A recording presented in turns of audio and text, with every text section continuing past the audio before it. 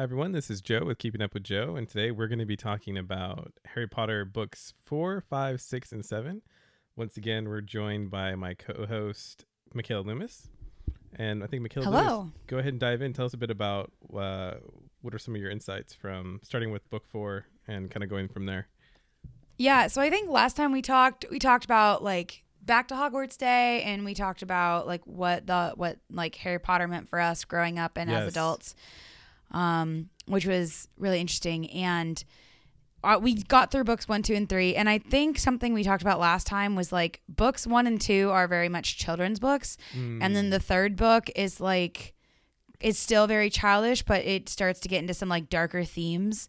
And then book 4, I think, is really where the story goes from like a solidly children's story to like, oh, this is like a real story for anybody and not just children.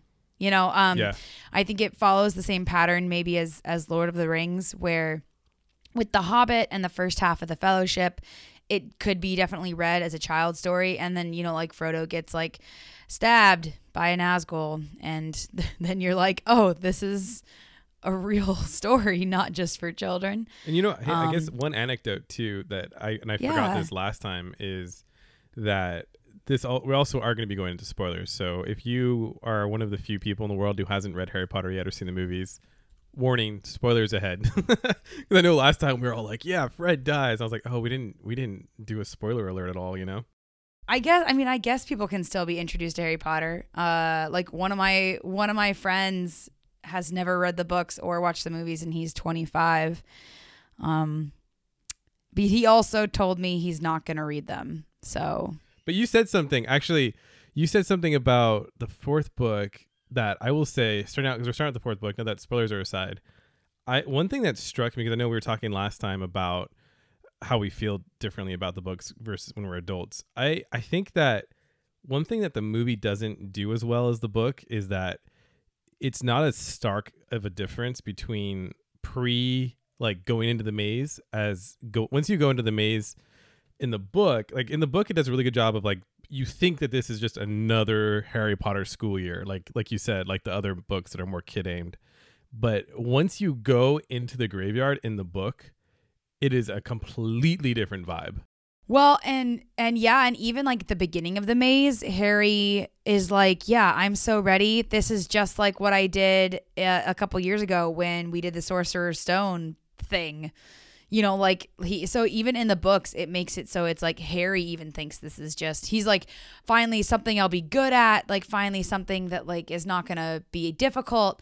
And then it's like, no, just kidding. You're going to see someone die and you're going to have to fight Voldemort. And like, I cried. I don't remember crying the first time I read the fourth book, but reading the fourth book this time, I definitely cried at the graveyard scene. Just like in the parallels between the graveyard scene in book 4 and the Forbidden Forest scene in book 7, where like Harry's parents like support him at a time where he's close to death. Like it's, oh man. Yeah, and you said something that I was going to say, which is even when he's in the maze, he's still thinking like a kid. Like he's like, oh, I'm going to have all this glory and hey, this is going to work out. And he doesn't This is going to be fine. Like, yeah. this is going to be great. And then it's kind of, I don't know if this is true or not, but I kind of got the vibe that somebody was helping him in the maze. Like there were people bewitching people and helping him. Well, along. David Tennant. What's his name? Barty Crouch Jr. Barty Crouch Jr. admits to helping him in the maze. Mm-hmm. So like, but you're saying you got the sense of that while he was in the maze before we knew that Barty Crouch Jr. was a bad guy. Yeah. So, well, yeah, kind of in the book, it's like he's kind of just pleasantly surprised at how smart he is. Like, I can't remember, but I almost feel like he may even answer the Sphinx's question wrong or something. It's kind of obvious that it's wrong, and then it's kind of obvious that he got bewitched. I could be wrong about that, but that's just basically the thing is it was very lighthearted up until he's like you're saying, he's like, oh, this is just another adventure. And I think that where the movie is wrong, and it's kind of like what we were talking about, how we just assume everyone's read the books or seen the movies, and it's almost like when the people made the movie, they're like, oh, well, people already know what's going to happen. You know, because there isn't a dramatic tonal shift as much as there is in the books. And also throughout the movie, there's sort of like little, like hints that things are darker than they seem. Whereas in the book, you're just kind of going on another little adventure mystery with the kids, you know? Yeah, So yeah. that, Well, that startled even me. like Yeah. in the movie, like the labyrinth itself is like the trees. What are those bushes? Whatever. The bush. Listen, the bushes themselves are like menacing. You know, Yes. like they like drag people under, and like Yeah. you get cut by them, and like I like that didn't happen in the book. Like in the No. books, they were just like a cute little garden labyrinth. You know, like it Yeah. like it's still like you said, yeah, very lighthearted. I will say that the fourth book or the fourth movie got everybody's hair incredibly, like everyone's hair looked very good. Like The one I'm movie, just- yeah, I'm a fan. where they're like, everyone's going to have long hair, whether you like it or Everyone's not. going to have long, luscious, beautiful hair, and you're all going to look fantastic. And then we're all going to cut it off in the next movie. No, but yeah, there's like, I think the fourth book, again, like J.K. Rowling is just a master at foreshadowing that like you don't realize it until you like go back and reread something and you're Yeah. like, oh, how did I miss this? Yeah. Because going back and rereading the fourth book, like even just the thing about like, oh, like Mad Eye Moody like had to run in with his trash bins or whatever, like reading back, you're like, oh yeah, clearly that's like, somebody should have like Yeah. been, someone in the ministry should have realized that like something was up with Mad Eye Moody, Yeah. and nobody really did. Speaking of foreshadowing, and this is a huge foreshadowing, and this is totally lost in the movie. They just don't care about showing this, but there's this really weird moment in the book. You probably remember this, and I could be misquoting it, but it's when Dumbledore comes in and he comes in totally different. Obviously, everybody makes, like, there's memes about Dumbledore in the fourth movie, how weird he is, like where he's, you know, the Harry, did you put your name in the Goblet of Fire? You know, like that's like, so he's like out of control Yeah. the whole movie. In the book, Yeah. when he comes in that room where Barty Crouch Jr. is, and like, I think what it was is like Harry's like, his feeling was that there was fear in Barty Crouch Jr. and he was completely silent, but Harry had never been afraid of Dumbledore before, and he was in that moment, but he was quiet. Yeah. So it was like this very powerful presence that was finally showing.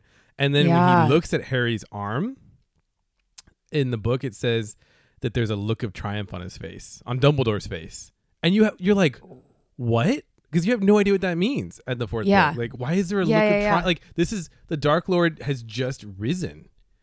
But Right. as we know from later on, it's because now Harry has that blood protection that is different than it was before. Now he has that blood connection with Dumbledore, with Voldemort or whatever, that ends up, I think that's what it was. It ends up like protecting him later on, you know? So Well, like I thought- so good. Oh yeah, no. Like that, I thought that was like the whole reason why like Voldemort wanted Harry's blood was so that he could like touch him and no longer be impacted by Lily's curse. But like he still was, because Yeah. the, like, not curse, protection, because like that was just transferred to Voldemort then. I don't know. Yeah. But that was like a stroke of genius that you're like, I don't get it. And like then you read it later and you're like, oh yeah. So no, yeah. The fourth book, there's so many feelings, and like rereading it, just like the fight between Harry and Ron, and just I kind of feel bad for Ron because he's had not the easiest life. Like Harry, none of them have, like, but just Ron. Hermione had a pretty like, good life. Hermione had a pretty good life. Hermione vacations in France. until she had to make her parents forget that she existed. Mhm. I can't even imagine that's one of those like things that like Rowling just writes when you're just like, I am not going to stop to think about the implications of that, because Does she take it back? Like, does she get rid of that? Like, or is there any mention of that? Nope, we never know. Oh, So okay. she might not have been able to, because we know that like from like Lockhart, we know that like memory spells can't be fixed sometimes. They like, they if can they're- be, but it takes really powerful magic. Well, right? and you have to like, if the memory charm is strong enough, you can't get 100% of your memories back. True. Yeah. So like Hermione had to put this spell on her parents so strongly that it would like protect them, like Yeah. even under torture or whatever. So like, I don't know. What if Hermione's parents never realized and this is way off topic, but like, It's just one of those things that like Rowling just casually mentions, and you're just like, oh, okay. But yeah, what else happened in the? Oh, I wrote down that I really loved the last line of the book, which actually comes from Hagrid when he says, "What would come, and he would have to meet it when it did." Like that, like it's like Harry is thinking about what Hagrid told him previously, like while they were getting on the Hogwarts Express to go back to London. And I was just like, there is so much wisdom in that line. But it's also like definitely changed, like the tone shift is there. You know, like what would come and he would meet it when it did. Like it, that definitely has a lot more gravitas than like the previous closings. Yeah. So yeah, those are my thoughts on the fourth book. And then, you know, one thing that I'm not sure how well this is handled in the movies, but I think moving on to the fifth book, one thing I noticed in the fifth book, obviously the fifth book's a weird one because the fifth book is the longest book, I believe, but it is the shortest movie. So because obviously so much that happens in the fifth book is internal, like going on like within Harry and his teenage angst. So I know we've talked about that a bit. Teenage angst. Listen, if anyone deserves some teenage angst, it's Harry Potter. Yeah, but what I got kind of realized reading this time, and they get into this in the movie in that opening scene, I think you see like a flashback to Cedric or something, and then Dudley's like teasing Harry about Cedric dying, but I think they drop it after that. They don't really mention Cedric much. I guess they mention it in regards to Cho, but it's almost like Cho's dealing with Cedric's death, not Harry. Like why would a guy be sad about another guy's death? You know? Yeah, obviously you're right. Only some girlfriend would be sad about it. But in the book, that is the undertone for the entire book. Yeah, and it really impacts Harry, like throughout the entire. Yeah. Wow, that's a huge difference. I didn't notice it until you just said it. I mean, I was also like, and something else that they didn't show in the movie very well was that like Harry is aware that he is struggling to deal with his feelings. Like in the book, it like, because he talks about how like when Ron was made a prefect, like he said, like Harry was actively processing his jealousy. I think last time we chatted, we talked about how wizards are just like more emotionally mature than their age would suggest. And this scene like really was kind of like the proof text of that for me, because he's feeling these feelings of jealousy that Ron is made a prefect and he's not. And not only does he not act on the jealousy, he actively tries to like talk to himself about his feelings and like reason with himself about like why he still needs to be nice to Ron, or like why jealousy isn't the proper reaction to this. It's like incredible. I'm like, whoa, like what 15-year-old is that self-aware? And so I think part of it is like Rowling is just like showing, like I think part of it is like Rowling is like teaching kids how to deal with their own negative feelings. And it's all like, and then like outside of the narrative, but then in the narrative, I think it's just more proof that wizarding kids are more mature than their Muggle counterparts. And I think that's a weakness of the movie is that they actually purposely hired David Yates to handle the political side of what was going on in Harry Potter. And I think that you can see that interest in politics in the movie because it's mostly about Umbridge coming to Hogwarts. I hate Umbridge. But the book, like so much. But like you're saying, the book is much more about Harry's feelings, and there's key things they leave out, like Ron finally getting some recognition. Yeah, right? Like he's actually a prefect. Like this is finally, and that's why it's such a big deal to him. It's like he's a prefect and Harry Potter isn't. Like, and Harry, as much as Ron's Harry's friend, he's always aware of the fact that he's playing second fiddle, and so he's very proud that for the first time he's not second fiddle to Harry. Yeah, and they left that out. That was a really big plot part, you know. Yeah, totally. I mean, but again, like it's hard for movies to show that internal dialogue like within characters. Yeah. So like I get it. I also think book 5 is when Ginny starts to like become her own person, and we totally like, I have so many problems with movie Ginny, but like honestly, she wasn't, because she was just a background character up until this book. Like the movies treated her like pretty okay. She was great in the second movie. She They was did a great. good job with her in the second movie. Yeah. I agree. Yeah. But then like as soon as she becomes her own person, like she becomes someone who like Harry is starting to see as a friend and not just Ron's little sister. They just really botch it, and she's just not this like strong, vivacious like character. She's just they just let her like kind of stand there in the background. I don't even think in the movie Harry gets to have a conversation with her about like Harry worrying that he's being possessed by Voldemort. Like that's a huge thing, and like again the movies just like wrote it out. So I think book 5 is an incredibly important book. I think it's actually important for like teenagers to read, kids to read, to like learn how to deal with feelings and like especially negative feelings. But I just don't think that came across at all in the movie. It's almost like a standalone book. It's almost like it's not really part of the rest of the Harry Potter. It's like its own thing. And like you said, it's about the feelings. And also what you said about Ginny, I might cut this out of the podcast. Oh no. But I actually remember having a crush on Ginny. It sounds silly because she's like a literary character, right? No. Not movie Ginny, but I remember being like, because she's like kind of sassy and stuff like that. And I was like, oh, I kind of like Ginny when I was a kid. That's not weird, Joe. It is totally, I don't know. I guess it's totally normal to have crushes on fictional characters. Literary characters, yeah. It's fine. I'm sure a lot of people do. It's fine. It's totally fine. I mean, don't worry. I was really, really young. I was like 12 or something like that. I was not even 12. I was younger than that.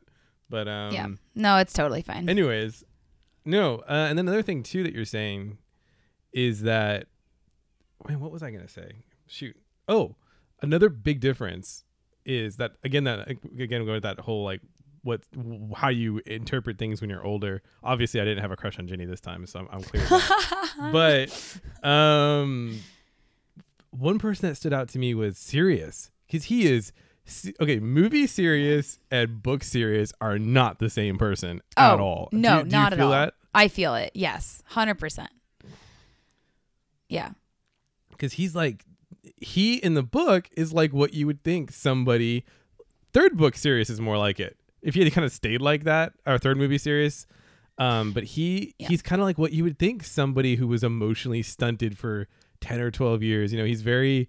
He's like, he hasn't grown up in the books, and he's very mangy, and he's like severely depressed about being stuck in that house. And then in the movie, you have Gary Oldman, who's like sophisticated, ridiculous, well groomed, and I actually think, and this is, I'm just talking off the top of my head here, but this is something that I'm really interested about. So when I was getting my master's in public health, it was the middle of the pandemic, and it was so interesting to be reading all these public health theories about how there's more than just the physical aspect of health that like humans require to be healthy. Like we also need to be economically healthy. We need to be socially healthy. We need to be emotionally healthy. We need to be spiritually healthy. Like all these different aspects of health.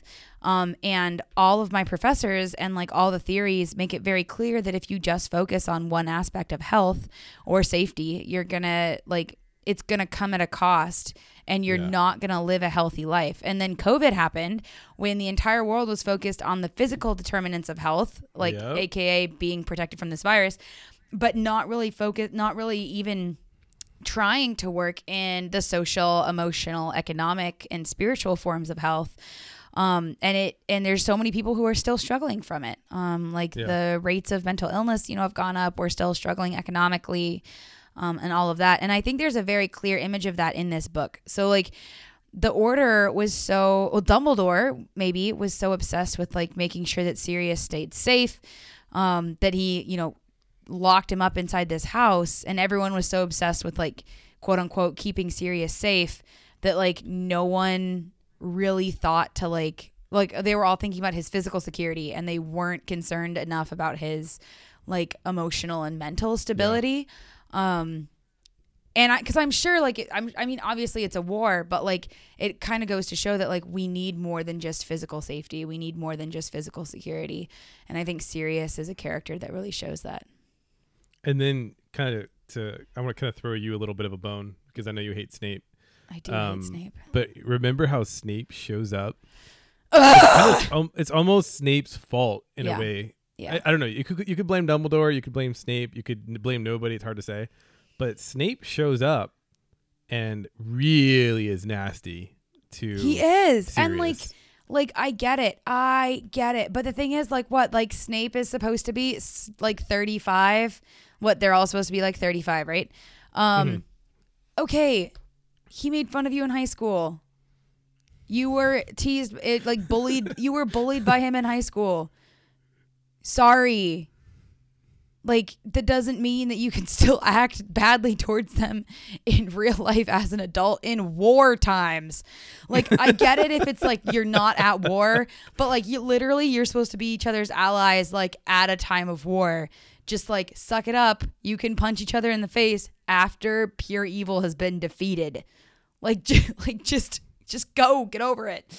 So, counterpoint, just because Yeah. I'm a little bit more on Team Snape, not like fully on Team Snape, but he does handle that really well when Harry kind of like hints at him like, hey, I'm sorry, he hints at him that Sirius might be in trouble. Snape goes immediately, looks for what's his name, Sirius. I think he even goes into the forest, or was that Dumbledore? Somebody goes into the forest looking for Umbridge or something like that, or oh no, Snape goes into the forest looking for Harry and Hermione, I believe, to retrieve them. So like he goes right into action despite his nastiness. So small point. Yeah. Small point for Snape. Small point. I will agree. Small point in his favor. And like, it's I don't know. It's just, I think it's one of those things where it's like, okay, Michaela, these are characters. Like, these are these are not supposed to be real people. It's fine. But yeah.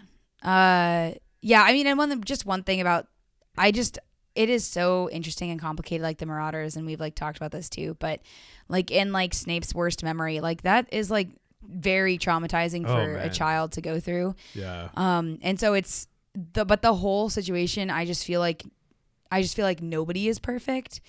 But like seeing that like Snape had a best friend who was marginalized and he like called her a slur in public. Yeah. Versus James and Sirius had a friend who was marginalized and like supported and loved him unconditionally. Wow. That's really interesting. So it's like they're like showing like where when Snape because Snape wasn't even like goaded into calling Lily a mudblood. Like No. She was actually trying to defend him and he like lost it, It's like one of those moments where almost like something you say in private, like it's like he's been saying that so much in private that it came out in public. Mm-hmm. It's kind of like when you accidentally swear in a meeting at work and you're like, oh, I should probably stop saying that all the time. Yeah. Side note, that's funny because everyone swears at my work, so it's actually been the opposite because everyone around me at work. People swear at work more than I would think they do. I don't know. do it. I like showed up and everyone's swearing and I'm like, what's happening?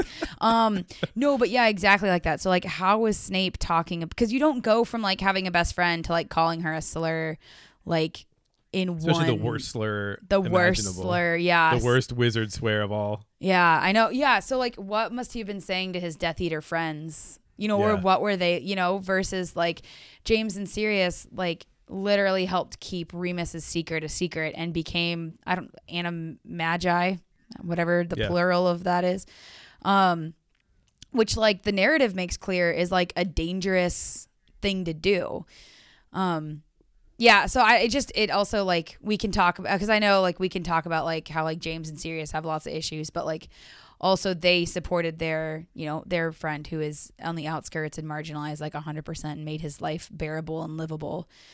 Actually, something you're saying, because I know last time we were kind of going back and forth about Snape a little bit, but this almost makes me swing more in your favor where James being mean to Snape almost doesn't reflect badly on him in this lens. Yes. Because it's almost like he's just reacting against the evil that is so bad, and he has such a hatred for that evil that he acts out against Snape. Welcome. So it's almost like a point in his favor. Welcome to my side. Welcome to the James Potter fan club, Joseph. Glad you're finally here.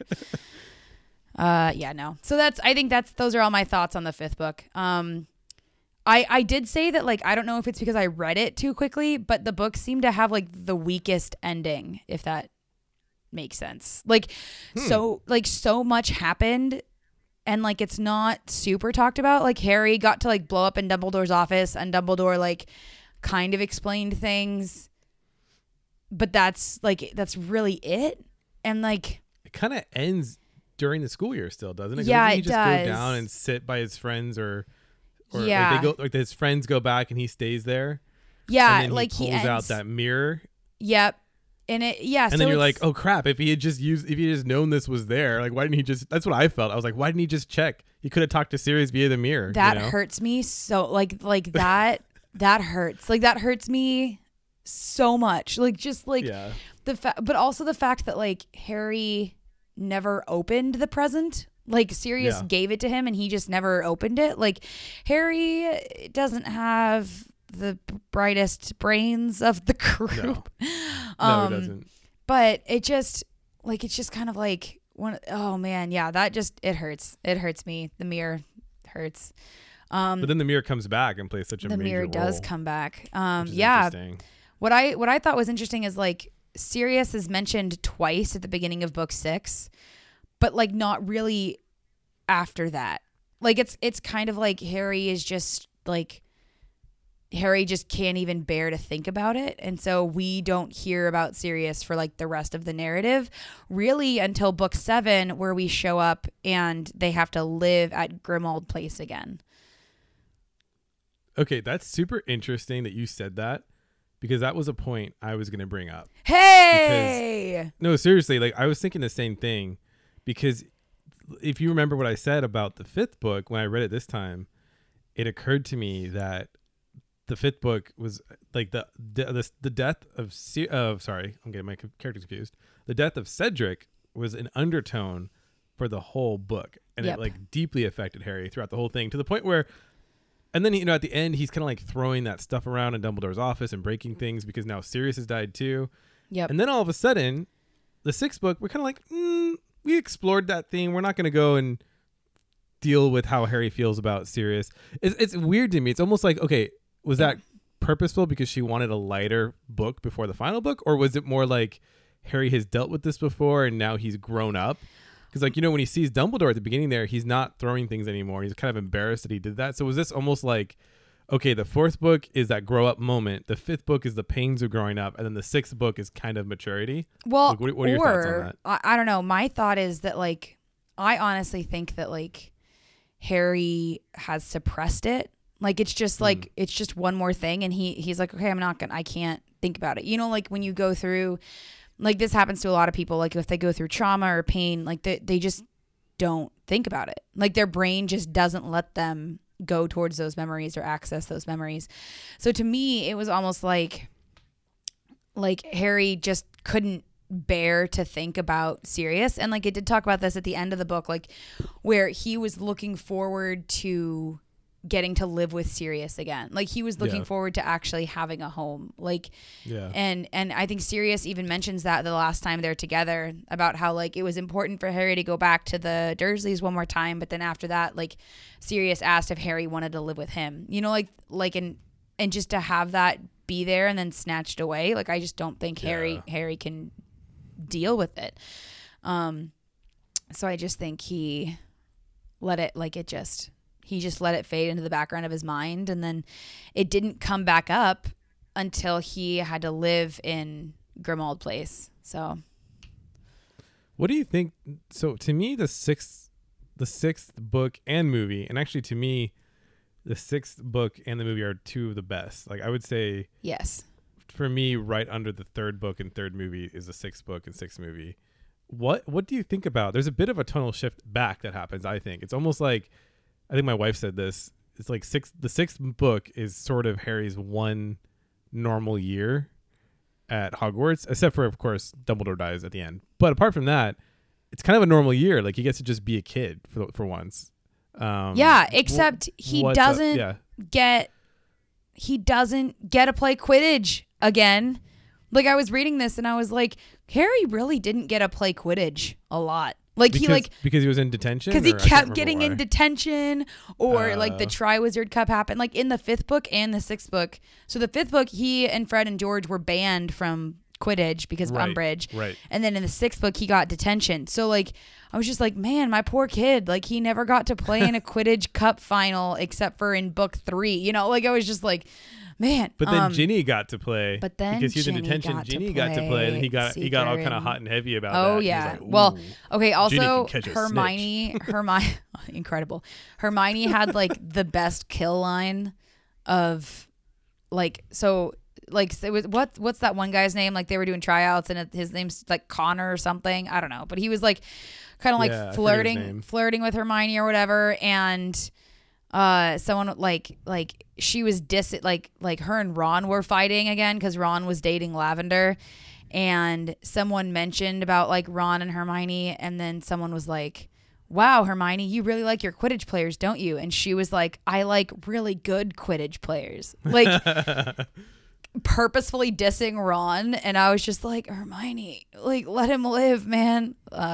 Yeah, but what do you think about, speaking of Ron, we've talked about him a couple times. What do you think of his, like, I almost feel like, so we've talked about, I know you and I have talked about this before, how like the 5th book is sort of like, he's really good in the 5th book and 5th movie. Yeah. Like he's like there for Harry. He's totally not that guy he was in the 4th book. He grows up a lot, And being prefect. Like, yeah. Yeah. And he kind of almost, if I remember correctly, he's kind of getting along with Hermione a little better in the 5th book. And then all of a sudden, like rapid decline in character in the 6th movie where he's like, or 6th book, where he's like in love with this crazy girl who he's never going to be with. No, I don't think he's definitely not in love with her. I just think it's like he couldn't handle like him and her. Like he just he was just like him and Hermione just weren't. They never talked to each other. They never just sat down and talked to each other because they're 16. Yeah. So instead of talking to each other, like he starts dating Lavender Brown and just like kind of goes crazy. And I don't blame him for that, but also Do you think him and Hermione are a good couple? The real question. Yeah, I think so. I think their weaknesses, like they balance out pretty well. I honestly feel like Ron is pretty chilled and laid back, and I think it's good for Hermione to like learn that, but I also think it's good for Ron to be with Hermione and like kind of learn how to like push himself a little bit. So I think they have like good balance of strength and weaknesses. But also I don't really think that people can be bad together if they're good people. So like if you have two good people like who actually care about each other, I don't think that personalities really impact that very much. That's an interesting philosophy. I am not a romantic. I don't believe in soulmates. I think you can make a relationship with anybody work if you talk. I would say so. And if you're fundamentally good people. And that's what I think makes Ron and Hermione work. Like they're both good people. I mean, they're both, and we know they're both Gryffindors, so they have some parts of their personality in common. Yeah, but I mean, just because they bicker all the time, I don't think that means that they wouldn't be good together, but I think it means that they would have to work really hard on communication. So this is my thing. You said a lot of really interesting things there, so I could probably talk about a lot of stuff there, but I'll just stick to one thing, which is I know that J.K. Rowling's infamous and people kind of hate her for how she expands on the canon without really having any impact on the story, you know? Yeah. And I remember this has always stuck with me where she one time said that she kind of regrets pairing Hermione with Ron because she doesn't think that they're going to be long term, that he's going to, I think she put it on like the blame on him almost, like I could be wrong about this, but that like he's not I think really JKR watched the movies. I think JKR watched the movies and then got confused that Ron from the movie. Yeah, okay, I'll say it. Ron from the movies and Ron from the Hermione movie Hermione would not work out well together because Ron just kind of sits on his ass in the movies and Hermione does all the work and eventually they're going to hate each other. Book Ron and book Hermione are fine together. Okay, but hold on, because this is one thing again that I noticed differently from reading the books as an older person is there was so much sort of symbolism of Harry and Hermione together. Like there was like to me it was almost like when he was facing I'm kind of getting confused here a little bit, but I think when he's facing the dragon, that like he's almost kind of like that knight from the story, and Hermione is actually sort of like his shield maiden, where like she gives him that magical. It's like just like the stories. She gives him that magical thing he needs, right, to overcome the dragon. It's like there's such from like it reminds me almost a little bit of Zutara, where from like an allegorical literary standpoint, Zuko and Katara would have been so cool together. To me, it's like Harry and Hermione would have made so much sense this time around, whereas Ron and Hermione to me seem like the perfect example of opposites attract, but that doesn't always mean that that's who you should be with. So that was my takeaway that was different this time. Yeah. No, I get it. But see, my thing is I was always so into Harry and Ginny being a thing that like Harry and Hermione never really like entered the picture for me. Just like, because I mean, it's charming, you know, that like Ginny's had this crush on this guy, like Ginny's story where she's had this crush on this guy, but then she like grows up a little bit and realizes that like, oh no, he's an actual person, not just someone I've like been crushing on since I was like 3. But she like grows up, develops to be her own person, and then actually becomes friends with Harry. And then like, so I just feel like they have like a really like healthy relationship, but also the idea that like Ginny was literally possessed by Voldemort. So like of anybody who can relate to like being actually touched by the evil of Voldemort, like Ginny is going to be able to relate to Harry like in a very deep way that like other people wouldn't necessarily be able to. Yeah, and I don't think that the pairing of Ginny and Harry is bad per se. And she does have that name Guinevere, which is kind of like Arthurian. But I just think that I kind of reading it this time, I thought that there was a stronger like thing there with Hermione and Harry that could have been developed. And I think that Hermione just, they challenge each other. Like her and Ron are always bickering. I don't know how, if they do challenge each other, it's kind of probably more off screen. Yeah, I was going to say it's one of those things that like we just hear that they're bickering, but we never hear what they're bickering about. Yeah. Like, yeah. But Harry and Hermione push each other big time. Like she pushes him, he pushes her. It's like this really interesting relationship. And being with Hermione, no offense to Ginny, because Ginny's cool, but being with Hermione would have been a bigger challenge for Harry. So to me, it's almost like that would have been really interesting. Whereas Ginny was more of like the fangirl, kind of more a little bit easier to get with kind of thing. I'm not trying to be mean about Ginny. It's just, I thought it would have been really interesting if this time around I was like, oh, that would have been really interesting if something developed. But it's very clear in the book that Harry doesn't feel that way about Hermione. But then again, talk about the 5th book. We're talking about the 5th book still. Or no, we're talking about the 6th book now. But anyways, going back to the 5th book. Remember when he's with Cho and Cho's like pissed off because he's talking about Hermione? Yeah. It's almost like subliminally he's thinking about Hermione all the time. Yeah. So it's like there's totally that. But I don't know. I've always kind of like, I guess I never saw that when I was reading it. And again, still just so blinded by Harry and Ginny that like I didn't even look at Hermione. But I do think it is actually like, I do appreciate that Harry was allowed to have a female friend and it not be romantic. Cause that's just something that like we don't see a lot. Just that like how like men and women like can actually be friends and like can support each other and can challenge each other. Oh yeah. And it's nice to have that representation in media, and it like I don't know, like kind of take like it just I don't know, kind of takes the pressure off. But definitely in book 6 we see I'm wondering if Ron maybe saw that, and like maybe that's one of the things that pisses him off is that like he is jealous of Harry because of how much like Hermione like is Harry's friend, you know. And we definitely see that in book 7 where Ron is fighting the Horcrux. You know, it's like all of the ideas that Ron has had of Harry and Hermione come back to like literally bite him in the ass when he's trying to kill the Horcrux. And then Ron and also Harry and Hermione too have another thing in common where they're both outsiders in this world. Like Hermione's so smart that you don't think she is, right? But they're the two Muggle kids basically. Like they get each other in a way that Ron will never get Hermione because Ron is so entrenched in the pure blood world, even though he's part of the good side of it. But like they have a lot in common. Like Hermione and Harry could go on vacation in France together and they could fit in fine with the Muggle folk. Yeah. But Ron will always kind of not but be I think that's part of what you said, like opposites attract. Like like so to me when I so kind of comparing this to like traveling around the world, when I travel to a different country, I always want to travel with someone who knows that country.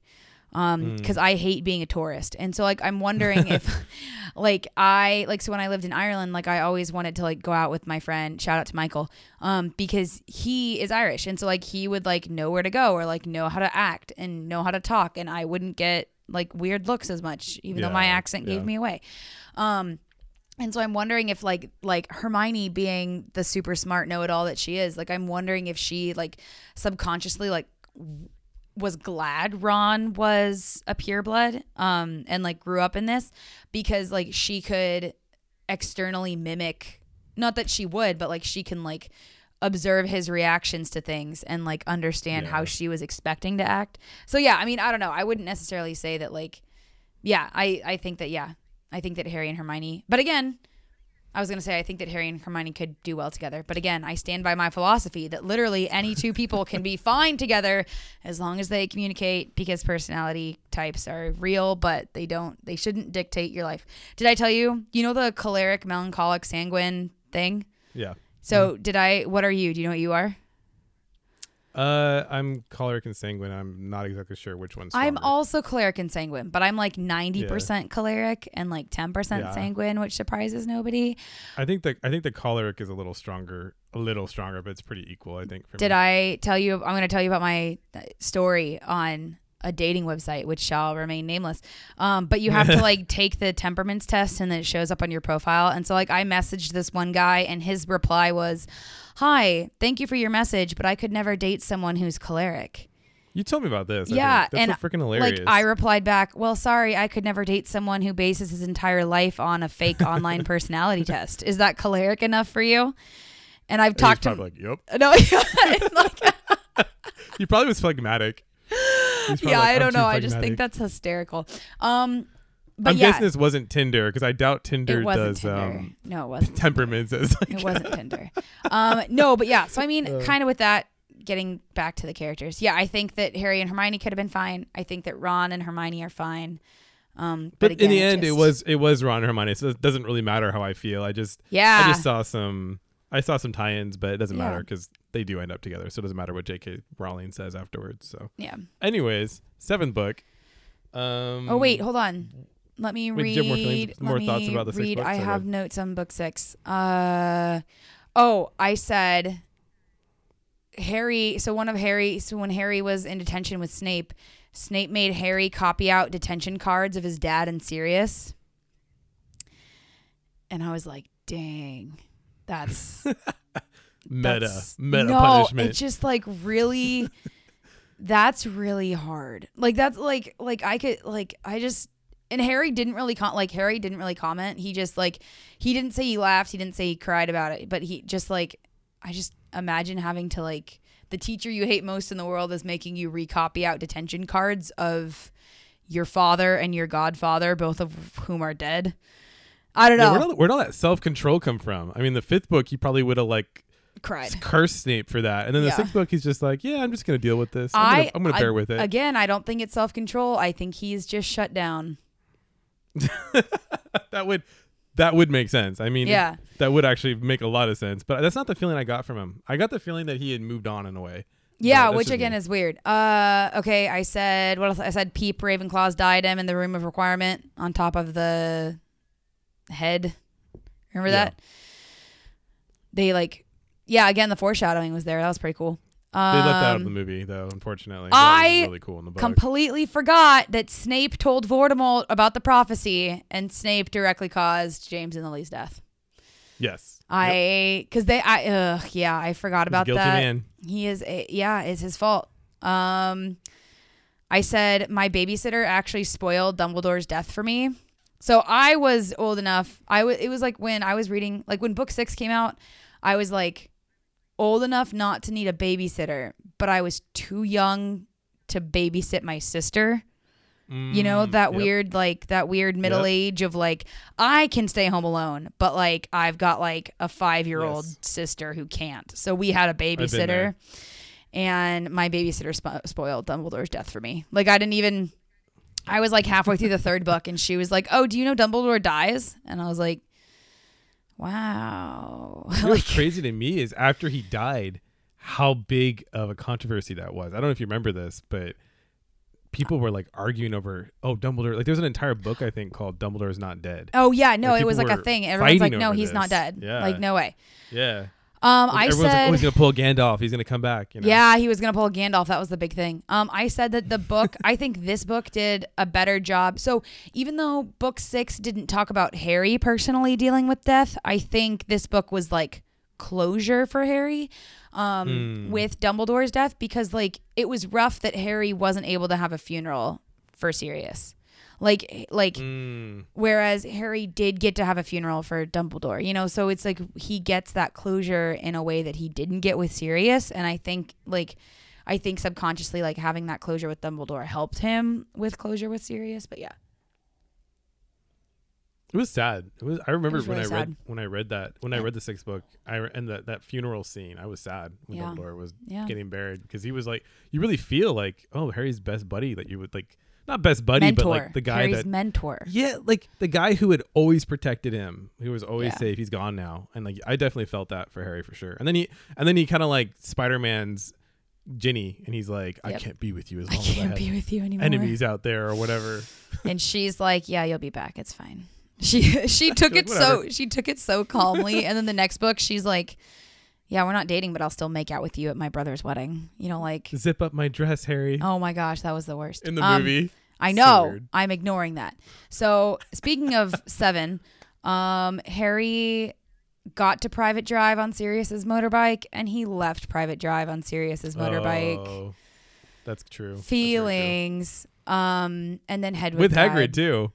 With Hagrid, I know, so many feelings. And then Hedwig died, and then Mad-Eye Moody died. I have weird feelings about Mad-Eye Moody's death, because like we never really got to talk to the real Mad-Eye Moody that much. Yeah, it's like the Mad-Eye Moody you knew, and the way that you talk about him in the book, it's almost as if, oh yeah, you know this guy really well. He's that guy that you spent the 4th book with. It's like, actually, no, we have no idea who this guy is. Exactly. Yeah. I mean, probably David Tennant did a really good job of like mimicking what Mad-Eye Moody would have said and done, because he had to like fool all of Mad-Eye Moody's friends. So like in a way, you kind of got to know him, but it's just interesting. I just had a really interesting thing that came to my mind that you just said. What? That based on our last podcast, we're talking about how big of a mentor Lupin was. Yeah. And it's almost like Rowling uses that to trick us into trusting Moody. Because we're like, oh, Lupin was a big mentor to Harry, so here's another great mentor, and actually he wasn't. Yeah. Go off.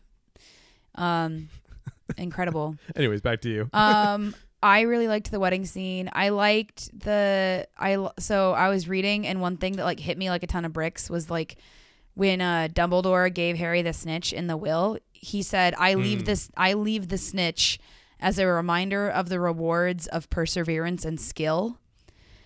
And inside of the snitch is the resurrection stone that will help Harry like go to his death like easily, like go to his death easily and willingly. And I was just like, oh man, like a good death is the reward of perseverance and skill. And I was just oh, that's so cool. Yeah. And it's cried. also really cool that how Dumbledore had it planned out to that extent, that he knew that would be the key thing that he would need. It's incredible. Oh yeah. Like, incredible. But also like Dumbledore really didn't give them anything to go off of. Like he did, but like a part of it was because like he knew that like the Ministry of Magic was going to go through his will and all of this, but like he didn't do a lot. Like a lot of the reason that they actually move forward with Dumbledore's plan is luck. Like with Hermione, like it was luck that Xenophilius or whatever his name is, Mr. Lovegood wore the Deathly Hallows symbol like at the wedding, and like Hermione saw that and made a connection, because Hermione had never seen the Deathly Hallows symbol before, like nobody had. So like that was kind of lucky. And then the whole thing with Ron where he was just playing with the Deluminator, and it like he was just playing with it and then heard their voice, because that was like the first time that Hermione had said Ron's name in how many months, you know, like just the fact that like Ron had it out and was playing with it at the same time as Hermione said his name was like luck. So it's kind of like, I don't know, I feel like, and just the fact that like Harry kept looking at the Sirius's mirror and saw Aberforth's eye, you know, like a lot of it was just kind of very lucky. Like But isn't I that? don't But it know. was that shows a real genius who like he can plan for the probabilities, right? Yeah, He's yeah. like, well, probability is Hermione will probably figure this out. Ron will probably abandon them, and he'll probably need this, and he'll And probably, probably want you to know what I come mean. back. So it's Yeah, like yeah, he can take into consideration the probabilities. But hey, speaking of which, now that we're talking about Dumbledore, and because to me, in a weird way, each book has like these almost like these themes about different people in Harry's life. Like the third book, in a weird way, is actually kind of about Sirius, and then I the get fourth it. book, I don't. And then the sixth book is kind of about Snape in a weird way, and then the seventh book, in a weird way, is kind of about Dumbledore. Like that's the subplot Yeah. there. Um, How do you feel about Dumbledore and that reveal about like how he's really not as great So as we thought? Harry has this line where he says, "This isn't love, this mess he's left me with." Mm. And that lives in my head rent free. Just and I think Harry's right. I mean, I think Dumbledore loved him at a point, but like I also think that like Dumbledore was cold and calculating and definitely was using him as a means to an end. I really I mean, I think that like Dumbledore loved Harry in his own way, but at the same time, like Dumbledore even said like multiple times, like he knew his office wasn't being bugged by the Ministry. Like that's not a thing that like wizards would do, or like Dumbledore could have taken Harry somewhere and just sat down and explained things, like, but he didn't. Yeah, and just that line that this isn't love, this mess he's left me with, and it's yeah. Why do it's you a think lot. Rowling felt the need to lower his character like that? Like, 'cause up until the seventh movie, we all think that Dumbledore is what we want him to be. We want him to be that sage. We want him to be like Merlin. We want him to be perfect. We want him to be like Gandalf, right? Because Gandalf I is love Gandalf. pretty much perfect for all intents and purposes. He's probably not technically, but he's pretty perfect. Well, we want him to be like that. He's one of Tolkien's Christ figures, so of course he's going to be Yeah. perfect. Yeah. And it's like we want Dumbledore to be that, and we've made him that in our heads and hearts, and then all of a sudden Rowling's like, actually, no. I mean, he's not a very good guy. Rowling does this. I think Rowling does this with every adult except for Molly and Arthur Weasley. Like every adult at some point fails Harry in some way. And I just think that's part of what Rowling is trying to say. Like, hey, like this is what happens in life. Like people aren't perfect. Like I really do think that's like something that she's trying to like write about, or she's just trying to make things kind of realistic. And like that's what happens. Like our mentors don't always have the best things in mind for us. You know, like the people who are around don't always care about us to the fullest extent that they can. And that's just like something that I feel like she wanted to write about. You know, I don't think necessarily she's like trying to quote unquote teach children to not trust adults, but I think it's just something she wanted to write about. And so she did. So. And it's weird too, because I mean, Dumbledore, we kind of just take it for granted because it all works out. But Dumbledore, it was just a theory that this whole thing was really just kind of a theory. Harry could have just died in the forest very easily. Oh yeah. Dumbledore didn't know. No, exactly. And but Dumbledore still sent him to his death anyway. You know, like so it's, yeah. I mean, and just death is very heavy-handed in this book. And like. Actually, every time, so like every once in a while, the verse on the Potter's gravestone, the last enemy that shall be destroyed is death, comes up at mass, or like if I'm reading 2 Corinthians, it like pops up and I just like cry a little bit inside. But yeah, death is just like a very common theme. Like I forgot like Ted Tonks was murdered. Like Andromeda Tonks lost her husband and her daughter and her son-in-law all in the span of like 4 months. Yeah. Like it's just like there's just so much. And I think that we talked about like, you know, like Fred died, and it's a lot. What do you think about the quote that's on Dumbledore's grave? I forgot, what is that one? Where your treasure is, there too your heart will lie. Oh yeah. That's interesting, especially on being on Dumbledore's grave, because it's kind of like what was Dumbledore's treasure, right? Yeah. No, yeah, I don't know. Yeah, no, and Wormtail's death. There's another quote that like Wormtail dead because of one small unconscious impulse of mercy.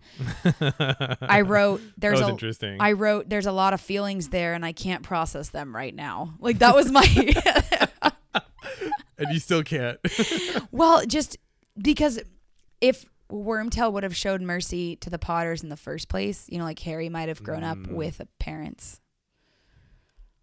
Yeah. And like because Wormtail didn't kill Harry, he was killed by Voldemort. It's there's a lot. And then the Grey Lady, we learned about the Grey Lady's story. Like killed by the man, killed by the man who loved her, sent by her own mother who was dying.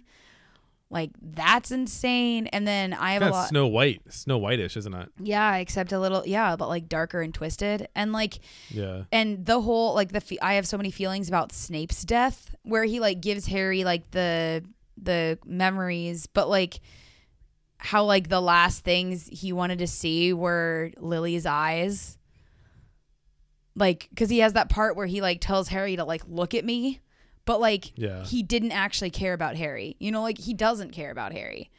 Like, because if he did, he wouldn't have bullied and abused him throughout his entire childhood, you know? But like, he still wanted to see Lily's eyes one more time because he's still guilty. Like he is going to his grave feeling guilty about the fact that he caused the Potter's death. And I really don't think he ever gets resolved from that. And I don't think he ever gets absolution from it either. Well, it's kind of like what you said about the perseverance, because I know even though he was nasty to Harry, all that, and that's not excusable, he persevered in protecting Harry. Yeah. And his reward was he got to see, by keeping Harry alive, even though you said it had nothing to do with Harry. Yeah. But by keeping him alive, he got his reward, which is he got to see Lily's eyes one more time before he died. Yeah, it's intense. I don't know. And we talked about this last time too, but like the only Marauder's death that we don't see is Lupin's. Like Harry just comes up and sees Remus on the ground, and I am still pissed about that. Like, yeah, there's a lot of to death. me that whole battle was a lot weaker. That whole ending part of that book, and I would say, and to me, that book is one of, not because it's not a good book or not really interesting. It is a little bit weaker. I think partly because why Rowling's books worked so well is that she established a really, really good formula for it. Yeah, we've talked about this. Yeah. Whereas this book goes outside that formula, which is sort of refreshing, but it's also sort of weaker because of that. And then to me, that whole battle scene in the book where everyone's just popping up and it's kind of like, oh, and this guy's here again, and this guy's here. It's almost like just a bit weaker to me than other things that other epic endings she had written. I just think she doesn't know how to write a battle scene. Like that's all it felt like. That's all it felt like to me. It just felt like that's not her forte. Like writing, she should have pulled a Tolkien and just like said the battle happened in like 2 paragraphs and then moved on. You know, like Helm's Deep. Yeah. Helm's Deep is a paragraph and a half. Like Tolkien's I have better things to write about. Not in Peter Jackson's version. Oh my gosh, it's like a whole hour.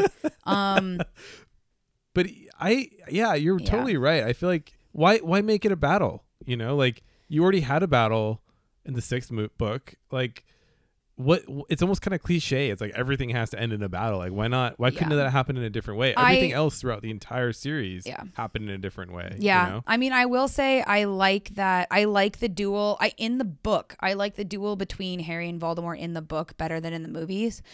Because like in the book, the duel is happening at dawn. You know, it's like everyone is like, okay, this is it. Like, this is the last thing. Like no matter what else happens, like if Harry dies, we're all going to die. If Voldemort dies, we've won. And then Voldemort killed because of his own rebounding curse. Like, that's just like, I wrote poetic cinema. Like, it's like that just feels like a better ending. And then him just being a shell on the floor, like just like a body, like a dead body on the floor. Like just the idea that like he doesn't fade away. Like we've talked about this before. You like the movie ending with him like fading away into dust, right? Because it's like he never existed. But like I like the fact that like evil has been defeated and he was like just another man, you know, where it's like, no, that is cool. That is really interesting. I think to me it just kind of bothers me the idea that because they have his body afterwards. They do have his body afterwards. Yep, they do. Which is, to me is a little weird. the idea of that. I kind of liked the idea of the fading away thing because he'd become so unhuman. Yeah. But I kind of liked that. But yeah, I think what a really cool ending would have been like maybe like, again, this didn't happen, but like maybe like a race to the last Horcrux, and then maybe like the last Horcrux is in, I guess Harry's the last Horcrux, but maybe like the other last Horcrux is in like Godric Hollow, and then like Voldemort and Harry have like a final duel where it's just like Harry and Hermione and Ron, and then maybe like kind of like you said, like Tolkien, maybe there's some battle going on at Hogwarts that we hear about. Yeah. But the focus is on Harry and this smaller thing, because the whole book had been this smaller thing of his quest. So I think that would have been cooler. I have a note on that. So I said it's like the 7th book just reminded me a lot of Lord of the Rings, where it's like with the similar idea of giving Frodo the ring to destroy instead of giving it to like Aragorn and company to destroy, because like sometimes evil can only be defeated by humility and littleness and not the obvious choices. Yeah. No, I think that would have been great. But yeah, but that kind of happens in the forest, right? Like that's kind of like the forest is this humbling act where he goes to die. Yep. It's kind of like that. And again, like we see in similar in the 4th book, in that graveyard scene, James is the one who's giving Harry directions. Like James takes a very fatherly role and is like giving Harry instructions, whereas Lily is the one who is there like assuring him of her love, you know, of their love. You know, it's just very like, I have a lot of feelings. It's just it's very beautiful. But honestly, like I had a lot of feelings about the power of love and friendship defeating evil, you know, where it's like all of their friends like literally working together to like defeat evil. But I mean, I'm fine with the ending, and I really love the epilogue. I know a lot of people, I remember people being really pissed about the epilogue. But like just the fact that Harry has a happy adult life after all the trauma in his childhood is like really encouraging and beautiful, and I'm just really really happy about it. Like I don't care if it's like sugary or whatever. I'm just happy that like Harry and Ginny and Ron and Hermione got to be happy and have babies and just have normal adult lives after like the hell that was their childhood, you know. So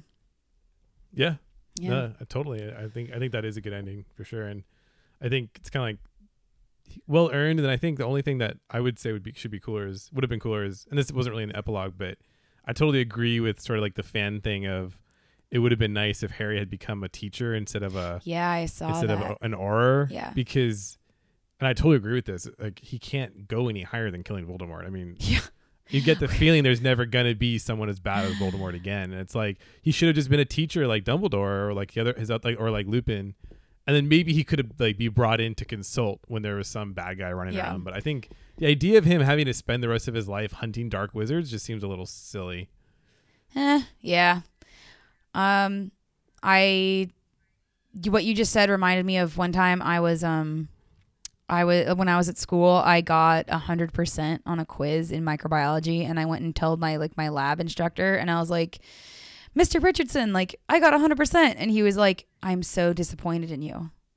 And I was like, excuse me? And he was like, yeah, because now every time you don't get 100%, you're going to be disappointed in yourself. And I was like, and that's what true. I feel like Harry is going to be like now. Like he'll take down like all of the like what Greyback, whoever the werewolf is or whatever. Yeah, but just be like, okay, great. Well, I took him down, but he wasn't Voldemort, you know, like. Yeah. Like what more do you need to prove, dude? Like, come on. Yeah. No, I mean, I think my only thing. In my world, he's an Auror for a couple years, and then he goes back and teaches defense against the dark arts. Yes. That's much better. Yeah. Yeah. But yeah, no, I think Harry Potter is just going to be a story that like exists for like a long time, and I think it's all flawed, but I think all stories are flawed in some way. It's just because, you know, it has a flawed human author who's writing them. Yeah, true. But yeah, I mean, thank you everybody for listening to all of our feelings about Harry Potter, because there's a lot of them. Yeah. Anything else you wanted to cover? Or is No, that I about don't have everything? anything else. That's it for me. Yeah, I just think one of Harry's best qualities is like his compassion and his ability to go through trials and still have a courageous heart and still be willing to grow and persevere. And I just think that's something that like we all need to learn from. And I'm glad we have Harry Potter as a character to teach us that. True. I love it. All right. Thanks everybody for joining Loomis and I for another episode of Keeping Up with Joe. Hopefully we'll have something else Harry Potter related coming up soon. Because it is Harry Potter season. It is Harry Potter season.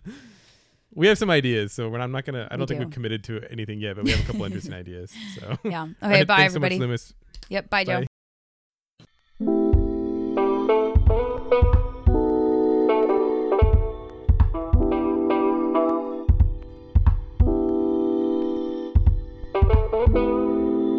Bye.